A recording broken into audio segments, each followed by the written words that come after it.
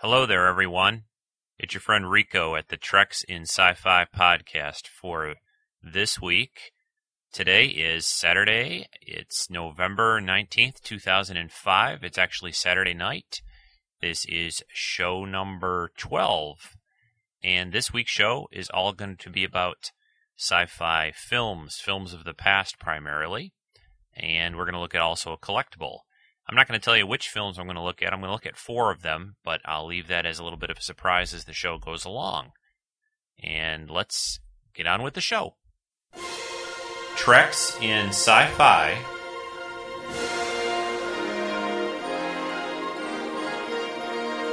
Yes, it's the big sci-fi movie show.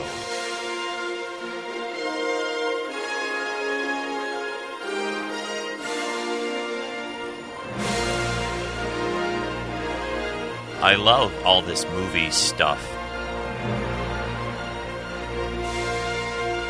Pardon me, sir. Stuff?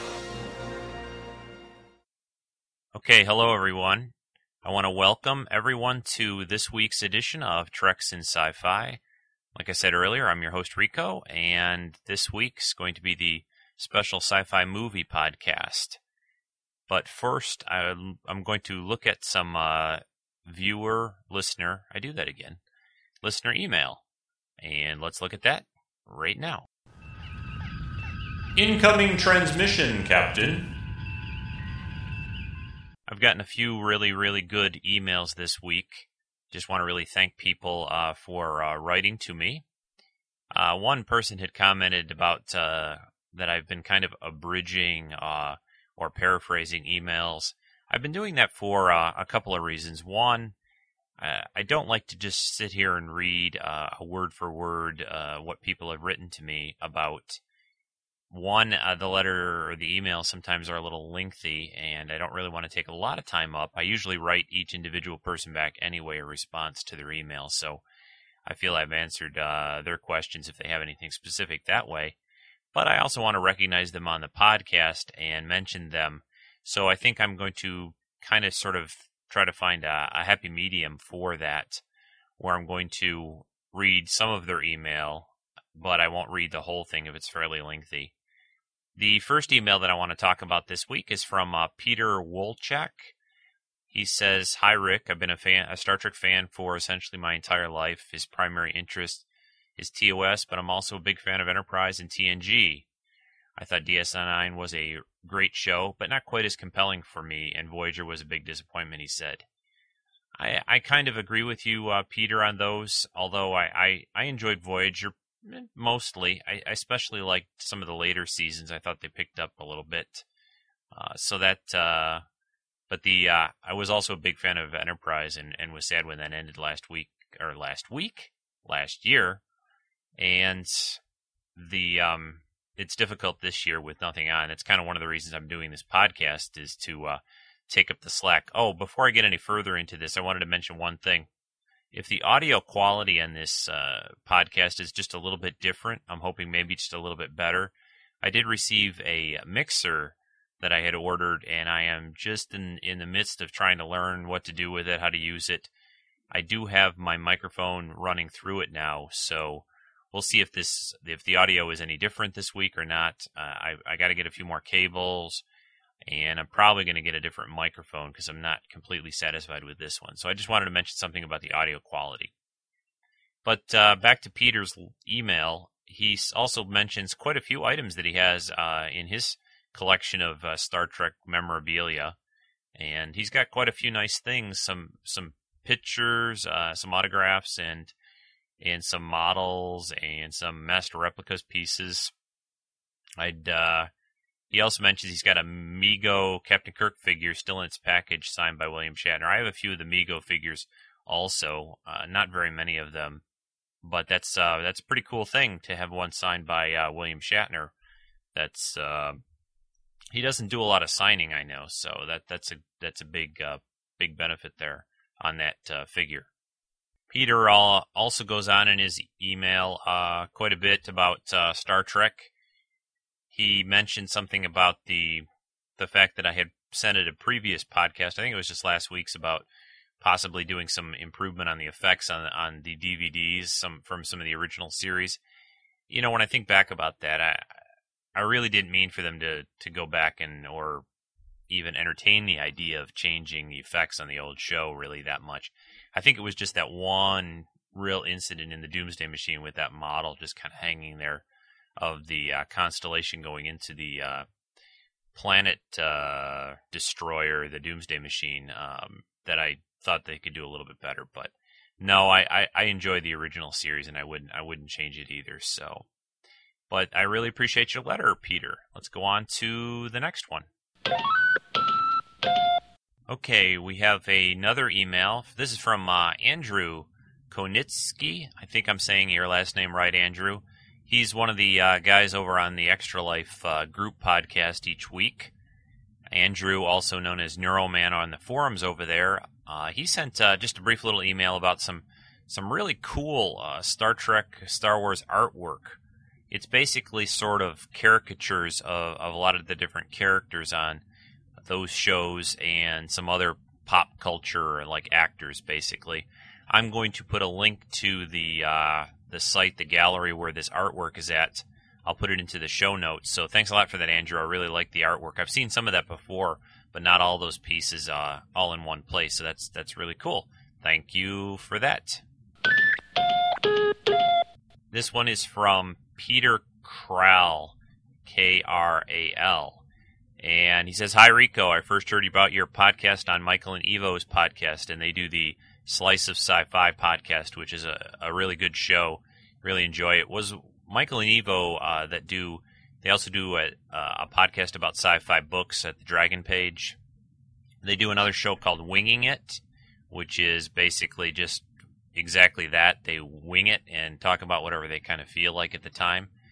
And then they have their Slice of Sci-Fi show, and it was their podcast really that started me interesting me in podcasts in general. I think theirs was the first I listened to, the Dragon Page one on sci-fi books, and I've listened to obviously a lot of other ones since then. But he says, this is back to Peter's email, "I've now listened to all 10 of your shows," and he seconds the comment that I am like the NPR of Trek.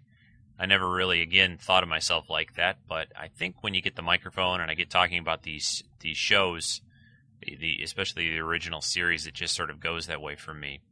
It was great hearing your conversation with your son, and I hope you do more of those kind of interviews and that joint interviews in the future with him and other folks. I do plan on doing that.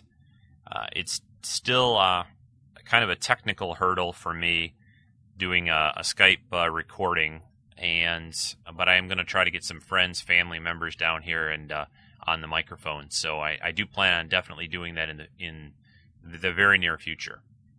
Peter goes on. He says, "Best of Both Worlds was indeed a great show. When the first part ended, my friends and I literally moaned because we were all just dying to know what would happen next."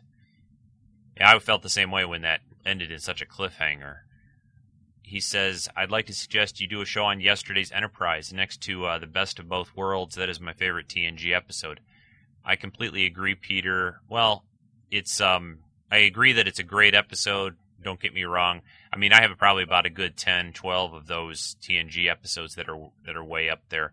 Yesterday's Enterprise, Best of Both Worlds are definitely in there. I actually like the finale of The Next Generation. I think it's probably, for me, one of the best finales they've ever done for a Star Trek series, and I think they did a wonderful job with that. And there's quite a few others. The Inner Light is another, but there's a lot of next-gen shows that I enjoy. He says I am a comic collector with many issues of Star Trek and TNG comics. I also myself am a comic collector and reader. I wouldn't, more of a reader than a collector, but I do keep them. But it's unfortunate they don't do Star Trek comics anymore. I mean, especially with the series off the air. I think now is a prime time to get back to that. So I hope somebody picks that license up.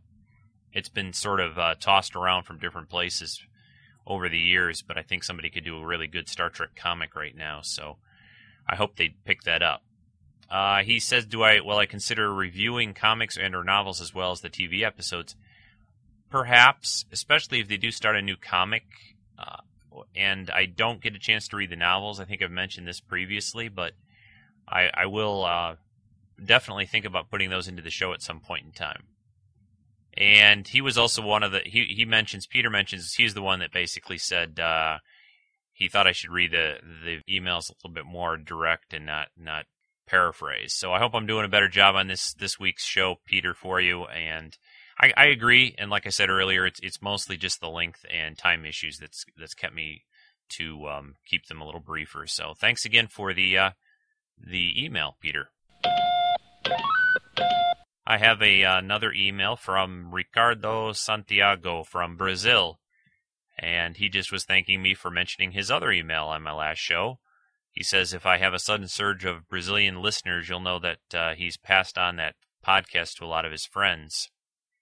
He said he mentions a little bit about Brazil TV and that they don't get new TV, and I've heard this from other people around the world, that they don't get our new TV, like I've talked about Surface and some other current television, but they don't get it right away, 6 to 12 months. I'll just say, Ricardo, that I'm trying real hard not to give a lot of things away on these things, whether it's a TV or a movie that's currently out. I would definitely try to warn people if I do say much about it that there'll be spoilers.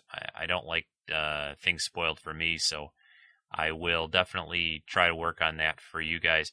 As far as old Star Trek episodes, especially the original series, Next Generation, I feel that those have been out for quite a while on DVDs and so on, and I do give a slight warning usually for those, but I'm hoping that that's not a problem for people. Obviously, the podcast won't be very much fun to listen to if I can't get into those shows a little bit deeper than you might on a new movie or a new TV show. Oh, he also asks on the collectible side about the Han Solo blaster that I talked about last week. Why was there a hammer and a trigger mechanism on a laser-type gun? Well, like I said last week, Ricardo, those weapons were based on original weaponry that was based on a German Mauser item. So that's why they leave that stuff in place, and they just add sort of little. End up a different flash muzzle on the end and different doodads, so that's why that's the case. So thanks again for your email. I think that was the last one I wanted to mention. I'm going to do a few other housekeeping things now as far as the show, the website, and so forth. Again, the main website for this podcast and other areas that I like to put up and pictures of my collection of collectibles, you can go to www.treksf.com or just www.treksinsci-fi.com. Both of those will get you to the same site. The main page has the main links to all the different sections. I constantly say this, I know, but I do plan on getting more pictures of my collection up very soon. Hopefully, over the upcoming holidays, I'll have some extra time. I can click off more digital shots of things and put them up. And I am going to do that video of some things in my collection also very soon. So look for that. The other thing I wanted to mention is, and I don't think I mentioned this in last week's show, but maybe I did in the podcast. I have a forum section up now on the website. It's got about, we're up to a whole 13 members now, which is nice. I mean, that's just been up a week, and there's some good discussions going on, I think, and people are starting to go there and post their viewpoints on Star Trek, science fiction, other things they're into, gaming and that. So if anyone would like to join, it's pretty footloose and fancy free on the forum. I just hope everyone is basically respectful of each other and we don't get into too many major problems. So I don't really want to have to step in and fix anything. So anyway, there's forums up. Take a look, join up, put in some comments. The main reason I think I put the forums up was to just have a direct link or a direct connection for the podcast primarily. So you can still obviously send me an email at treksf@gmail.com, but the forum is kind of a direct spot where people could maybe post a comment about a podcast and maybe other people had the same question and I can answer it then rather than, 3 or 4 different emails asking the same thing. So that's about that. Now we're going to get into the movie section.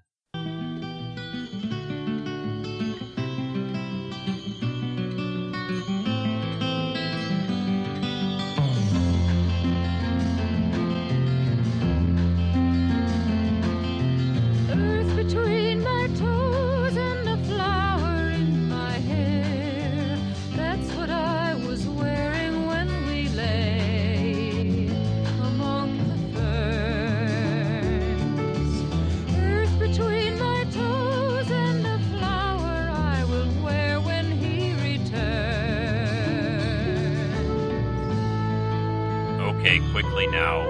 Who knows what music that is? Yes, it is music from the movie Silent Running. That's the first movie we're going to be talking about in the movie section for this special podcast. I just want to say one last thing, though. I hope the people that are very much into the Star Trek episode discussion, reviews, and so forth aren't too disappointed this week. I just wanted to take a little break from that for a change-up and talk about some of these movies that I'm going to talk about here are kind of all each hold a special place for me. They are movies that I kind of grew up with also, for the most part. And I think they all have a good message, really. And there's going to be 4 total that I'm going to talk about. And the first one is Silent Running. Now, this movie came out in 1972, directed by Douglas Trumbull, starring Bruce Dern as Freeman Lowell. Spoiler alert. I'm not going to try not to give a whole lot away on each of the movies I'm going to talk about, but I am going to give little tidbits. So if you're really paranoid about those kind of things, skip ahead a little bit, to get to the next film that I'm going to talk about, or go watch Silent Running and then come back and listen. I think most of the people that listen to the show have probably seen this film. This is the film basically that Bruce Dern plays Freeman Lowell. He and a group of other people are on a sort of space floating ship. I don't know what you call it. It's a series of greenhouses basically flying through space. It's still inside the solar system, Earth and so forth. But what the story basically is that the Earth has been pretty much wiped out of forest, vegetation, things like that. Grass, trees, and so forth. And the last remains of all this greenery and living things are put on these domes that are floating out in space. Now, you got to get past the whole, that really doesn't make much sense factor, and understand that in the early 70s, again, this movie is very much a product of the time it came out in. Freeman, Bruce Dern's character, is your first ultimate tree hugger, anti, build up, and he'd be there throwing himself in front of a bulldozer if somebody was trying to knock down a wetland somewhere. He's just, he's trying to save the forests. He's trying to save nature. He's trying to save what's the people at this time, and I'm trying to recall, I flipped through the movie real quick before I did the show, that I'm trying to remember if they have a real specific time frame that they give when they're doing this film, but it's he just is very, very protective of the last bit of vegetation and not wildlife. I think there are still animals. Yeah, there's still animals, but there's some other guys on the ships, and through a series of things, they're told basically that we don't want this forestry junk up there anymore, and blow it up and come on back home, guys. There's no money left, or whatever the reasons are. Well, Bruce Dern, Freeman Lowell's character, he's not too happy about that idea, and I'm going to play a clip now where he's talking to the other guys about he's eating a cantaloupe, which is one of my favorite things. He's eating a cantaloupe. These guys are eating this processed, sort of food cubes junk. And I really love this little bit that he talks to them about, how what he's eating is real and it means something, and what they're eating is basically junk. So listen to this. Hey, Lou, give me a slice of that cantaloupe, huh? Hey, don't ask Law for a slice. I'd be delighted to give you a slice of that cantaloupe. Just sit down and shut up. Sit down, sit down, sit down! And shut up and leave me alone, all of you, now, and let me eat. Hey, now, what's the big deal? I can't see the difference between that and this anyway. You don't see the difference? The difference is that I grew it. That's what the difference is. That I picked it and I fixed it. And it has a taste, and it has some color, and it has a smell. And that it calls back a time when there were flowers all over the earth, and there were valleys, and there were plains of tall green grass that you could lie down in, that you could go to sleep in. And there were blue skies, and there was fresh air, and there were things growing all over the place, not just in some domed enclosures blasted some millions of miles out into space. Look at that stuff. How can you guys sit there and really say anything to me about this? Look at this crap. Look at that. Dried synthetic crap. And you've become so dependent on it that I bet you can't even live without it. What do we want, Lowell? Don't you realize how pitiful that is, what you just asked me? On Earth, everywhere you go, the temperature is 75 degrees. Everything is the same. All the people are exactly the same. I really like Freeman and I like Bruce Dern in this movie a lot. I think it's one of the best things Bruce Dern ever did. He just fits the part. He's a little crazy, a little wild looking. He's got that long, weird hair and real intense eyes in this movie. And there's a few other cool things about this. There's the drones, Huey, Dewey, and Louie, are these little robots, kind of like the early sort of beginnings of R2-D2. And Douglas Trumbull, was directing this movie, and you can see a lot of early things in this movie that sort of led and took off when Star Wars was made. So I love the robots. There's a scene that's the three robots, actually, sorry, it's two, because one of them is, I won't say too much. But there's a scene of two of the robots and Bruce Dern's character playing cards, and I recorded a little of that. I want to play that clip for you right now. How many cards you want, Dewey?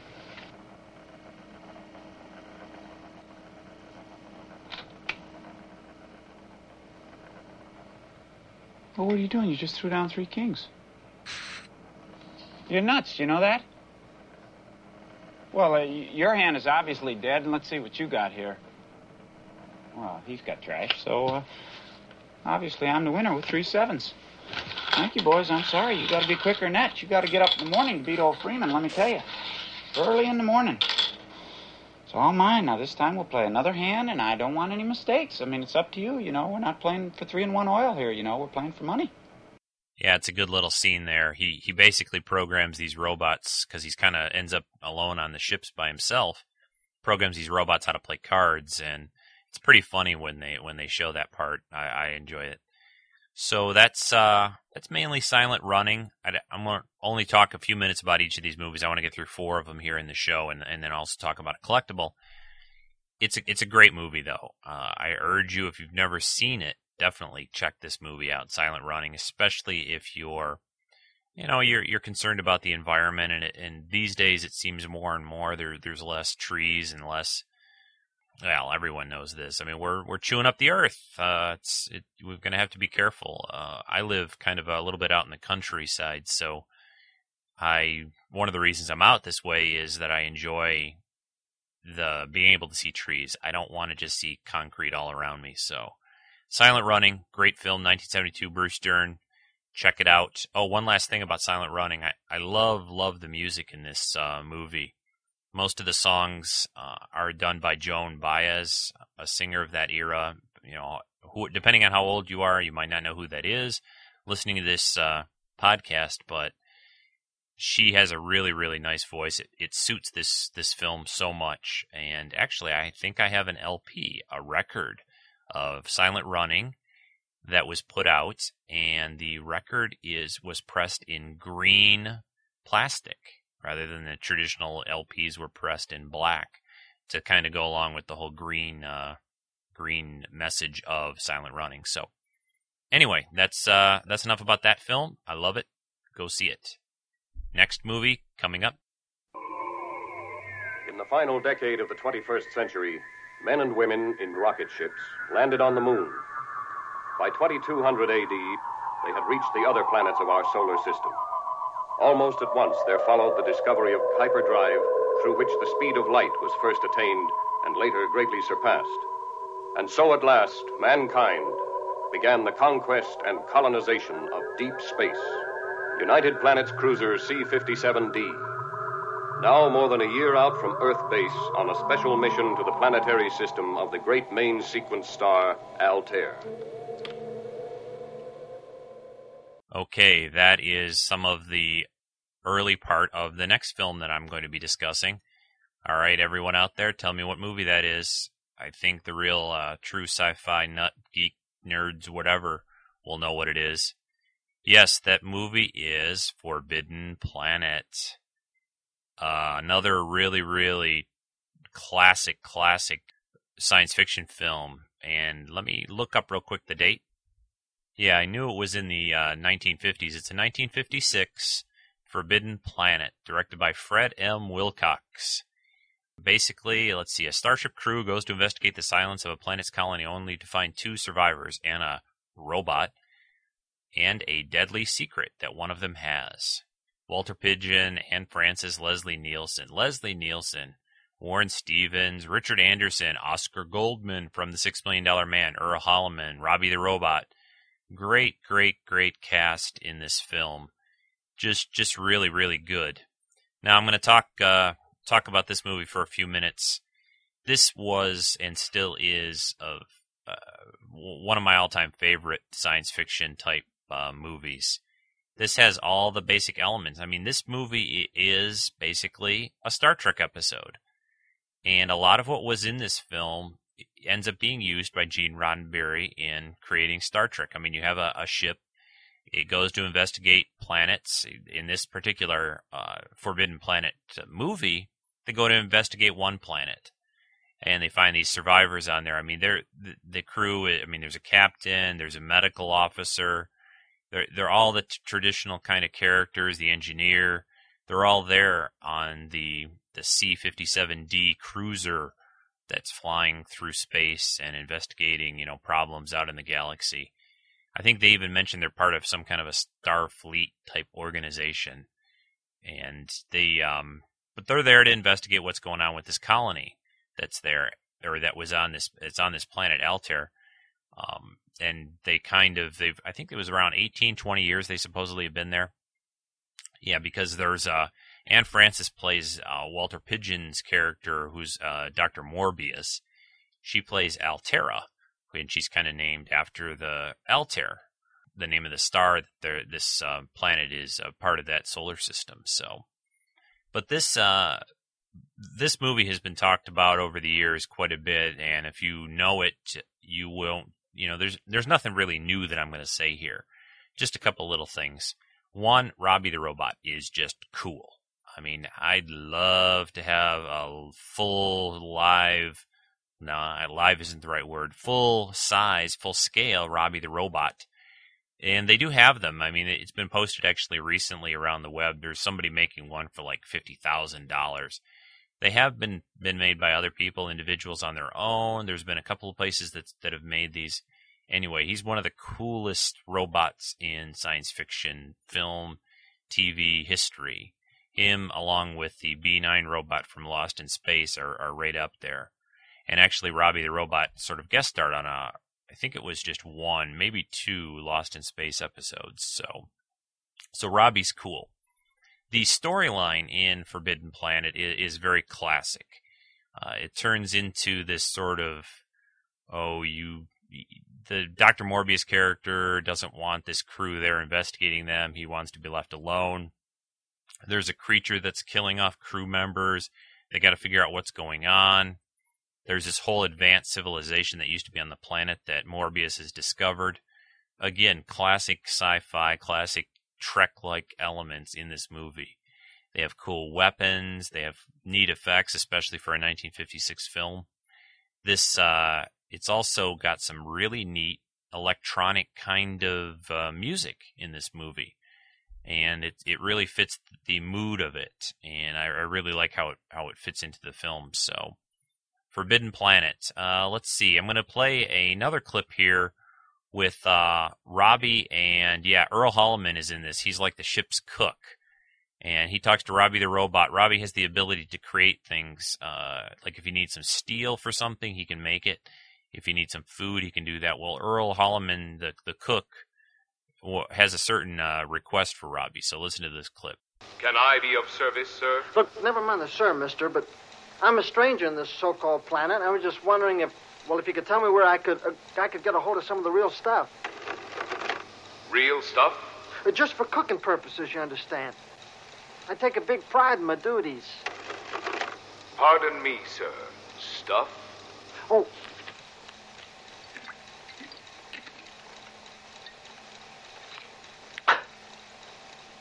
Just about one jolt left. Oh, genuine ancient rocket bourbon. See here? Hey! Well, you low-living contraption, I ought to take a can opener to you. Quiet, please. I am analyzing. Yes, relatively simple alcohol molecules with traces of fusel oil. Would 60 gallons be sufficient? Gallons? Mister, I've been from here to there in this galaxy, and I just want you to know you're the most understanding soul I ever met up with.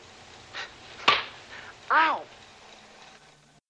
Yeah, he wants Robbie to make him some moonshine, some drink, and I think it's pretty funny because Robbie grabs the bottle from Earl Halleman's character and pours it into his little slot in the front of Robbie, and he's like, hey, wait, what are you doing there, Robbie? Give me that back. So, great movie, a lot of fun. The characters, the actors do a great job in this. Leslie Nielsen is very Kirk-like, I think, and there's just a lot of neat stuff here. Going to play one more little clip. There's a clip where there's a creature that's coming towards the ship, and they're blasting away at it, and you can hear the weird sounds and the music and all that. I want to play a little bit of that. It's not all that great to listen to just because you have not a lot of dialogue, but I wanted to play some of those sounds for you and give you a feel for that part. So listen to this.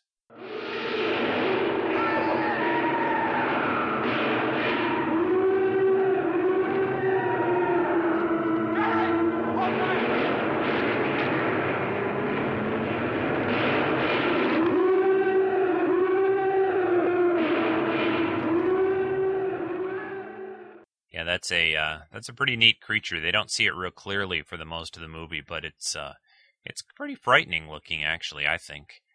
The last thing I'm going to play is just a little bit at the very end of Forbidden Planet. With I think this clip was it's between the captain, Leslie Nielsen, and Morbius. So listen to this little exchange. What man can remember his own dream? At least when our ship was approaching from space, you remembered enough to warn us off. But then when you thought we were threatening your little egomaniac empire, your subconscious sent its id monster out again. More deaths, Morbius. More murder. And now this, too? Harm my own daughter? But now she's defying you, Morbius. And even in you, the loving father, there still exists the mindless primitive. More enraged and more inflamed with each new frustration. So now you're whistling up your monster again to punish her for her disloyalty and disobedience. And if you don't do something about it soon, Morbius, it's going to be coming right through that door. Okay, so that was Forbidden Planet. Great classic science fiction film. The next movie, we're going to do something a little different with the next one. The next one for me it's basically a guilty pleasure kind of, and it's more of a fantasy. It's not really a science fiction film, although there's science fiction kind of elements in it. But it's more of a guilty pleasure film for me.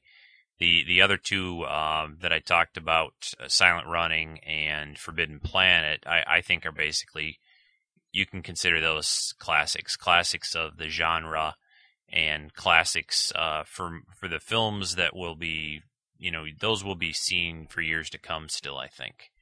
But the next movie is a little bit more recent, not real recent. It's from 1983.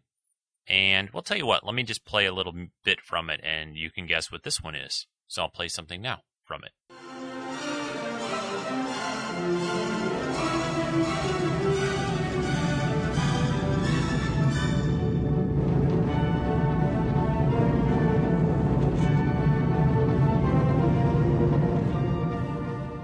Okay, I know that music sounds very Star Trek-like, very Star Trek movie-like, but it's not from a Star Trek movie. It is from 1983 film Krull. That's Krull. Now, there may be some people out there in podcast land listening and moaning and groaning and grabbing their iPods and trying to skip ahead, but to me, Krull, there's just something about this movie that's just fun.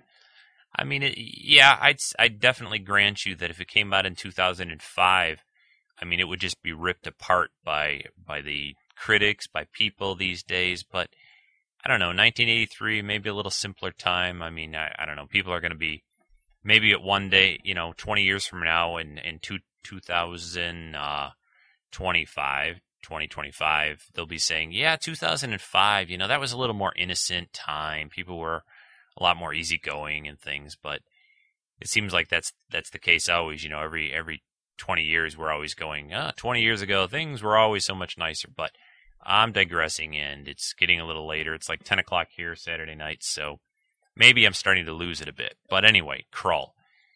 This is a fantasy tale of basically a young man that is now destined to become king, and his bride-to-be, his name is Colwyn, and her name is Lissa. And there's a lot of Star Wars-ish elements in this movie also. There's some fantasy things, but there's a lot of sort of Star Wars-ish type stuff. There's an old man that comes down to help the young man, and there's sort of an Obi-Wan, Luke Skywalker connection there. This movie came out basically in the summer of the original trilogy films, the same summer Return of the Jedi first came out. So there's a lot of Star Wars influences and some Star Trek things. Obviously, the music is also very, very much like the Star Trek films were. The music by James Horner is so much like the Star Trek films. It's unreal, and it's almost a little distracting in how much it's like that. But I just like this movie a lot. There's a lot of people in here that you've seen in other things. Ken Marshall, Prince Colwyn, was actually a guest. He was on a few episodes of Deep Space Nine. Freddie Jones plays Ynir. He's the older guy in it. There's quite a few. Lisette Anthony plays Princess Lissa. And there's a lot of really... Oh, the other real biggie in here is this guy named Keegan. The character is Keegan, played by Liam Neeson. Yes.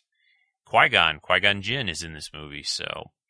But there's a lot of fantasy elements. There's some spiders. There are flying horses that have flames on their hooves, sort of like if you play World of Warcraft, the Warlock horse.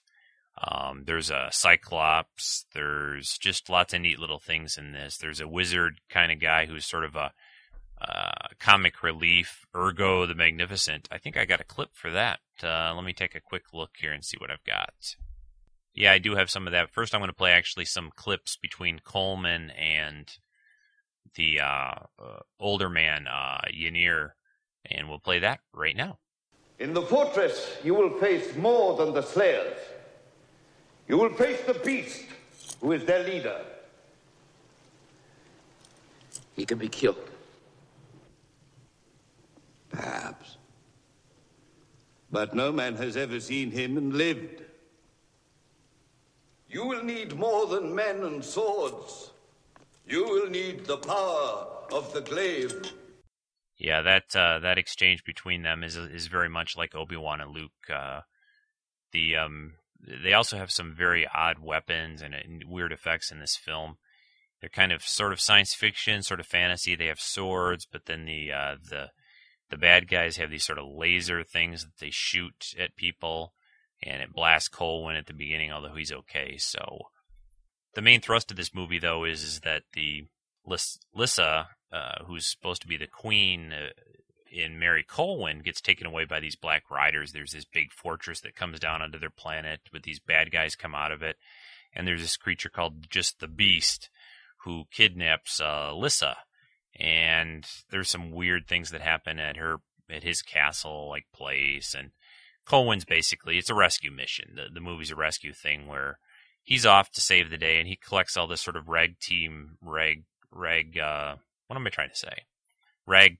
team to help him on his quest to save Lissa. And he's got all these, they're basically convicts is what he ends up rounding up. So that's kind of cool. But I don't know, there's just something a lot of fun about this movie, to me at least. Other people I know are probably going to be saying, "Oh my gosh, it's not any better than the Dungeons and Dragons movies," which there've been two now. So, but I like it. I enjoy it. And I think it's a lot of the music, and it's just sort of the lightness of it. I mean, there's some heavy parts in it too, but I'm going to play a little bit more of the music because that's one of my favorite parts of this. I'm going to play some music near when they are on the horses flying through the air at times. So listen to this.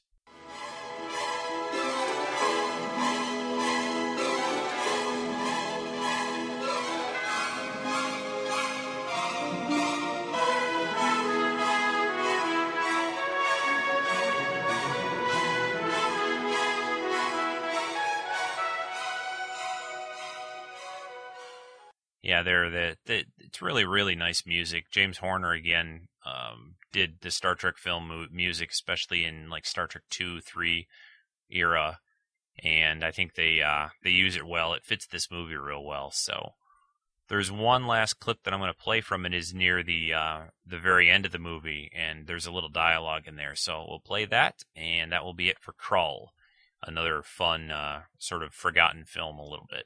Here, listen to this. You are his queen? Yes. Then we won. Yes. Oh, boy. I should have stuck to puppies. Oh. I think it's time you unlock those manacles, huh? Well, I thought I'd keep them as a memento of our journey. Well, the key's yours. Only the king and his Lord Marshal carry this key. That's right.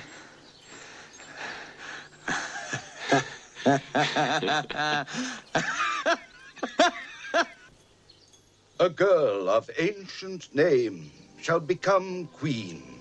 She shall choose a king, and together they shall rule our world. And their son shall rule the galaxy.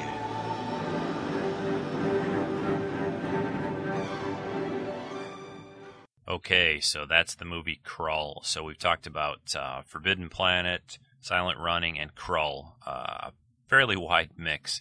I just wanted to say, I'm not sure how I described this podcast or what it was going to be like this week, last week, but I just basically went to my DVD collection and pulled down some films that are favorites of mine, some things that I watch. I've watched quite a few times, and I thought I'd give you my thoughts and ideas on them. This is by no means definitely my like all-time favorites, any better than anything else or worse or anything like that. I don't know, they just kind of struck my fancy for tonight when I sat down to do the show. So, but they're definitely things that I enjoy. So, and with that, we'll get to the last one. I think I was going to do 5, but I'm only going to do 4. I even pulled out 2001: A Space Odyssey. I was going to do something with that. But, gosh, 2001, I mean, that's just the ultimate, or one of the ultimate classics of sci-fi cinema. Arthur C. Clarke's story, the amazement of Stanley Kubrick and all that. So I just didn't really want to throw that into this group. This is more of I think a little bit more of a fun mix of movies with some messages in here also, especially Silent Running. But I didn't want to make them all message-type movies either. So, but the last film that I'm going to talk about is from the 70s again also. And this one I will play, and it's fairly long. I might cut some of it out, but I'm going to play. This one actually was one of the few movies of this roundup that it had an actual trailer for the film on the DVD. So I'm going to play that for you right now. Just imagine a world where you will hold your entire future in the palm of your hand, when a tiny glowing crystal will guide you through an existence in which each day is more wonderful than the last, where it will be possible for you to obtain the fulfillment of every fantasy, the satisfaction of every vanity, the absolute attainment of every wish. Metro-Goldwyn-Mayer presents the Saul David production of Logan's Run. A fantastic journey through a world beyond imagination. Welcome to the 23rd century. The perfect world of total pleasure. Imagine a world in which you need never be alone. You touch a switch, turn a dial, and the perfect lover steps into your arms. Every pleasure is yours to experience. Runner! There's just one catch.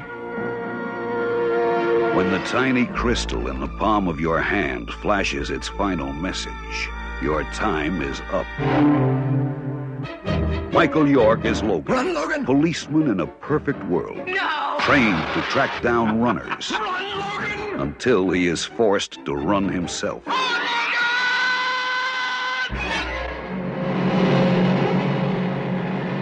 He's a runner. Logan! Yes, Runner, Stop Runner. This is the movie Logan's Run from 1976. This movie was directed by Michael Anderson, written the novel actually that it came from William F. Nolan, and George Clayton Johnson wrote the book. This is a story. If no one has seen Logan's Run, again, disclaimer, warning, spoiler. This story has been told a few times in other tales since then. Most recently in the movie over the summer. Oh gosh, the name of it is escaping me right now, and I even saw it. That's how much of an impact it made on me. Let me look it up quick. I can't believe I forgot that. It was called the movie was called The Island, with Ewan McGregor with Obi-Wan from the prequel movies. Yeah, Logan's Run is got a lot of elements, or The Island's got a lot of elements like came from Logan's Run, and even flipping through it again, the movie today, Logan's Run, there's some scenes in it that are really a lot like that were in The Island. So, but Logan's Run it's a movie about this sort of sterilized society of young people. They've got everything they need and want. There's no real disease or famine or problems or anything like that. However, everyone has these little neat little crystals in their hands, and when they hit the age of 30, they start blinking red. And that means at age 30, they go to this thing called carousel. And what that is it's supposed to be, they call it renewal. And the idea is that you go on to some kind of, I don't know, higher plane of existence or something. I'm not going to get into that too much, but it really isn't quite what it appears to be. And the neat twist on this, Logan plays basically a cop. He's called a Sandman, and him and his friend hunt down runners who are people that do not just join up and say, hey, I'm 30, my little light's blinking red, I'm going to go hop in carousel, hey, see you later, so on and so forth. They actually decide, no, it's kind of like dodging the draft or whatever. They're dodging the carousel. They take off when their little crystals start glowing red, and they run. And they're called runners, and Logan's job as a Sandman is to stop them along with his friend Francis. But Logan, the twist here again is he becomes 30, and he starts to wonder and question and wonder about the whole situation, and he decides to run with Jessica Six, Jenny Agutter. I'm not sure if I'm saying her last name right. She's a British actress, but they decide to take off, and then the chase begins. And the movie is a lot of it, basically a chase. But there are definitely big messages, I think, in this movie. One of those is that growing old isn't so bad, I think. That's one. Another one is you don't always go along with what society and what the government, or I guess it's sort of government, is sort of shoving down for you to believe. And I think that could be that's a bit of an important thing these days. I try to keep an open mind and try to learn and educate myself on things rather than just swallowing up everything somebody tells me or media tells me and so on. But, Logan's Run, let me look at my clip list for this one. Yeah, we're going to play, there's a little clip with the Sandman talking, Logan and Francis and another Sandman. So I'm going to play that right now. What happened to you? I lost a runner in Cathedral. How come? Ran into some cubs I couldn't manage. One of them cut me bad all the way down. Cubs? I'm on my way to New U for repairs. Get yourself a new face while you're at it. They know you now. I might look in on a New U myself. Number 483. You? Why? It's that last runner. I think he got a face change on last day. Well, if so, someone in 483 was trying to help him. Check it out. Yeah, there was a good little exchange there between the little guys in black, the Sandman, Oh, the thing I wanted to say is these guys basically have the coolest weapons in any movie. Well, maybe except for a lightsaber in the Star Wars films, but the deep sleep, the Sandman pistols, the guns that they use that shoot out the little flame. There were some working ones that were used in this film. Some people make replicas of those that actually use a calcium carbide type mechanism, and they can shoot out a flame like they appear in these movies. They're rather a complicated mechanism and kind of expensive to get built, but just a little aside there, that wasn't just a special effect in this film that was put in. Those things actually did that. Some of them did. So, but I think those are just some of the coolest weapons. What else? So, the future is not so good, and Logan and Jessica bust out and they go off on a little adventure and they find things that are a little surprising. And one thing they run into, which was very unusual for them, is they run into Peter Ustinov, or is that how you say his name, Ustinov? He is an old man in this movie. Actually, he's just called the Old Man. And I'm going to play an audio clip of them and their discussion about marriage, which I think is pretty neat. They're sitting around kind of a little campfire, and they're talking about marriage, husband and wife situations, which Logan and Jessica are unfamiliar with in this sort of future sterilized society. So listen to this. I've been thinking, those words we saw, beloved husband, beloved wife. Yeah. Well, what do they mean? Oh, well, you see, beloved wife would mean my mother, see, and beloved husband would be more like my father. And those words, they use those words to stay together. I can't... Stay together? Yeah, I can't put it any different. What do you mean? I mean, they lived together all their years? Yeah. Oh, well, before I come along, I don't know what. But after, yeah, they did.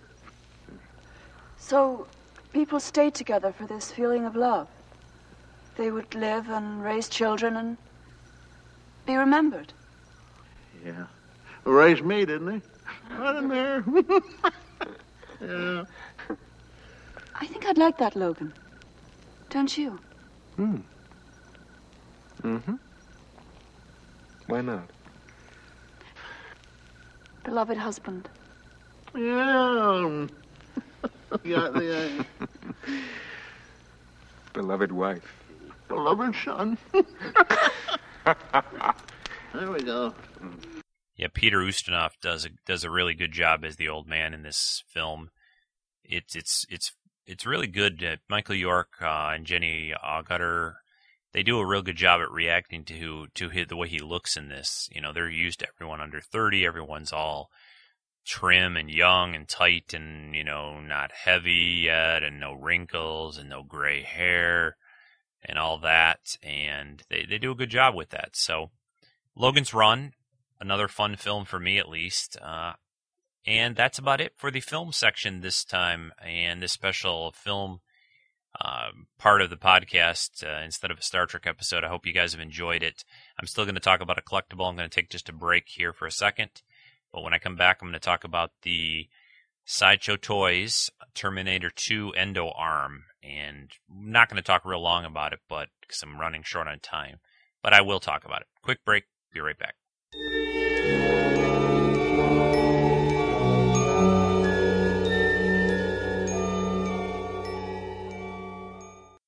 Okay, and I'm back. The collectible for the week, like I said, this is a very, very nice replica. Just got it a few months ago, maybe 3 months ago. It's from a company called Sideshow Toys. I will put all this in the show notes and links in that. It is still available from their website. It is the Terminator 2 Judgment Day replica endoskeleton arm. Now, in the film, there's a scientist in the Terminator film that has an arm in kind of encased in a case in the movie, and that's what this basically this replica is supposed to represent. If you remember from the Terminator films, it was sort of like a self-fulfilling prophecy, if I remember this correctly. Basically, that when the Terminator goes back in time, parts of him are left, a chip or arm, whatever. In the first film, I think it's just a chip, but eventually they get this arm, and it's what helps them create the cyborg type creatures, the Terminators of the future. It's been a couple of years since I saw the movie, so I apologize if I'm not getting that quite right, but that's the essence of it, at least as far as I recall. But the replica of this is really cool. The neat thing I think about this replica the most, well, first, it really represents very much like the way it looked in the film. So if you're into that, that's a good thing. It is made, though, out of resin. It is not really metal. It is chrome-plated resin, triple chrome-plated resin, actually. And I'll tell you, when you hold on to this thing, if you didn't know that it was just, resin, which means plastic, a plastic material that was just chrome-plated, you would really think that you were holding a truly completely metal arm piece. I mean, it feels, the plating on it makes it feel cold to the touch. You know how metal will tend to be a little cooler or feel cooler, pull heat away from you if you touch it? Like if you touch a metal desktop or something like that, or a file cabinet. Well, this feels like that, and it's really neat.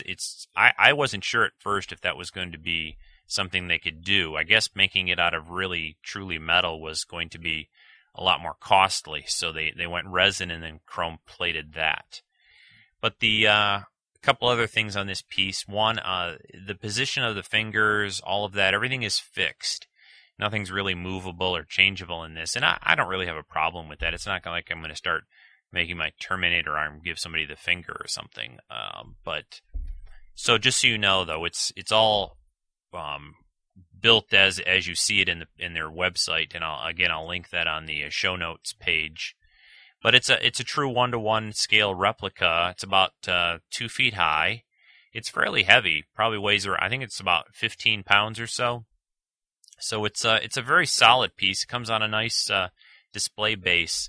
One thing I do have to mention too, there's a company called Wonder Cabinet. In the film, this is covered as sort of a clear plastic tube, and in the movie, it looks really cool. Looks kind of scientific. They're studying it and all, but you can get a clear plastic tube from a company called Wonder Cabinet, and I will also try to link that in the show notes. And it's a little extra, so you got to buy the arm and you got to buy the case to cover it. But the nice thing about it is it completely encloses it. Not only does it look cool with that, but it keeps the arm and that and everything, the collectible piece, dust free. So you just have to sort of dust off the casing or the cover for it. So anyway, that's the Sideshow Collectibles, which is an awesome, basically, website. The other thing about Sideshow recently, they got the 12-inch figure license for the Star Wars figures, the 12-inch size, not the small ones. And they just announced their first one, which is going to be Luke Skywalker from Return of the Jedi, it looks like a really nice figure they're going to do. And you can check that out on their website. So Sideshow Toys, SideshowToys.com, but I'll put that in the show notes. I'm going to take one more little break, and actually what I'm going to play now is a comment from my buddy over at Extra Life, Scott Johnson. He sent me a little audio clip, and he had a question and a little bit of comment on the next Star Trek movie. So we're going to play that now, and then I will reply. Here it goes. Hey, Rico, it's Scott Johnson from the Extra Life Radio Show. Hey, just wanted to pop in with a quick, interesting thing I heard. I heard an interview on TV Guide's podcast called TV Guide Talk, and they were interviewing Brent Spiner, who's part of the Threshold television series, which I understand is very good. Haven't seen it yet. But anyway, they asked him a question about whether or not he thought they would reprise his role as Data in Star Trek Next Generation in terms of new feature films. And I think this might answer the question as to whether or not we can ever expect to see a Next Generation film again or another Star Trek film in general. You may have to make that call, but I'd like to hear your thoughts on it. Here's a snippet of that interview with Brent Spiner. Speaking of Data and Star Trek, we would be remiss if we didn't ask you for the millionth time. Will there be another film with Data? Do you have any interest in reprising that character again? I wouldn't be opposed to it. I don't think it's a great idea. I think I'm a little long in the tooth to play Data at this point. I think Data is one of those creatures that his essence is useful, and my essence is really not useful anymore. And but if they, hey, They can do anything with makeup these days. you think so? Yeah. Certainly plastic surgery. Maybe a slightly older android. That's possible. Well, yeah, he could be an older android, but I think, if they came up with a great story and they really wanted us to do it, I'm sure we'd all be happy to do it, but I don't think that's going to happen. So, Rico, I'd be curious to get your feelings, your impressions of what you think would really happen. Does this pretty much put a nail in that coffin? Do you think a future Star Trek film is indeed possible? Can't wait to hear it. Keep up the great work. Wonderful podcast. Good night and good luck. Well, thanks very much for that nice audio clip, Scott. Brent Spiner, yes, he's on that show Threshold. Haven't caught it yet either myself. Been really getting behind on these new shows. There's been really too many. I'm hoping in December when everything's in rerun mode, I'm going to get caught up and catch some of those Threshold shows. But as far as Star Trek and the Star Trek film series, I think we talked about that on your Extra Life show last week when I joined you guys. I think when they do another Star Trek film, it will be with an original new cast. Maybe they'll have a cameo or two, perhaps, depending on the time frame they set it in. So, yeah, unfortunately, I'm kind of sad because I would have liked to have seen another Next Generation film or two. I think all those actors could still do a wonderful job. And you could explain Data out, I know Brent Spiner tells us in the clip that you played there that he thinks he's getting a little too old, but that's easily explained. You just say Data's, program and his whatever system was designed or has been changed to age, so he will, better fit in with his fellow crewmen who are getting a little older or something. You can easily come up with something on that. So, but with the kind of didn't do too well at the box office, the last Star Trek film with Nemesis and the Next Generation crew, the bits that we've been hearing is they're going to go in a new direction. So I think that's probably what's going to happen. I think that's going to about wrap it up, though, for this week, folks. Last, I want to just say I'm doing this on Saturday evening instead of Sunday, so I hope I didn't sound too draggy tonight, but I'm really trying to clear my slate a little bit for tomorrow because I am planning to go with my family to see the new Harry Potter movie, which I'm really, really excited about. I love those books. I think the fourth book, especially The Goblet of Fire, is just awesome. It was probably one of the favorites of mine six books so far. So I'm really looking forward to it. It sounds like people are really liking it. I have tried not to read too much about that because I'm, again, trying to make up my own mind, but I'm going to try to do that tomorrow. So I wanted to get this show done tonight. I probably won't upload it until tomorrow. I want to clean it up and do some, tweaks to the show, but wanted to get it at least recorded tonight. So again, hopefully I didn't sound too draggy. I hope you enjoyed my take on some sci-fi and fantasy type films, things that I enjoy. When I watch these things, I think to myself that, gosh, those are still good films, and they're still fun to watch, and they still stick with me. And I kind of wonder if the movies, that I see these days that come out, like I use Netflix, and I watch a lot of films, not just science fiction, but just a lot of films in general, because I love movies, and they don't just stick with me anymore. A few of them do, but not a whole lot. So we'll see. We'll see how that turns out. Anyway. Thanks for listening again, folks. I really appreciate it. I hope you come back next week. We'll be doing another Star Trek episode next week. And hang on, wait a second. I got to check my notes. Okay. Just wanted to check what I had written down. Next week, we're going to talk about I would say we are going to talk about, it's only me. I'm talking to you, but I'm going to talk about the original Star Trek series episode, Journey to Babel. Great episode. Another classic, another episode I've seen countless times, so I'm looking forward to doing that show. And the collectible for next week's show will be the Master Replicas Phaser, original series Phaser, which is an awesome piece. Actually, I have the one that's signed by William Shatner, so that's cool. Anyway, I hope you tune in for next week's show, people, and I really, again, appreciate the votes I've been getting on Podcast Alley over the last week or so. Really, really appreciate it. And just thanks for listening, guys and girls. and gals and whatever aliens are listening to this show. So I am rambling. It's getting late here. Oh, darn. Forgot one last thing. I put a Frapper map up on the website. So anyone who's so frapperly inclined, please feel free to add yourself to the Treks in Sci-Fi Frapper map. It's on the website, or you can just go to Frapper, FARPPR/Treks in Sci-Fi. Good night, folks.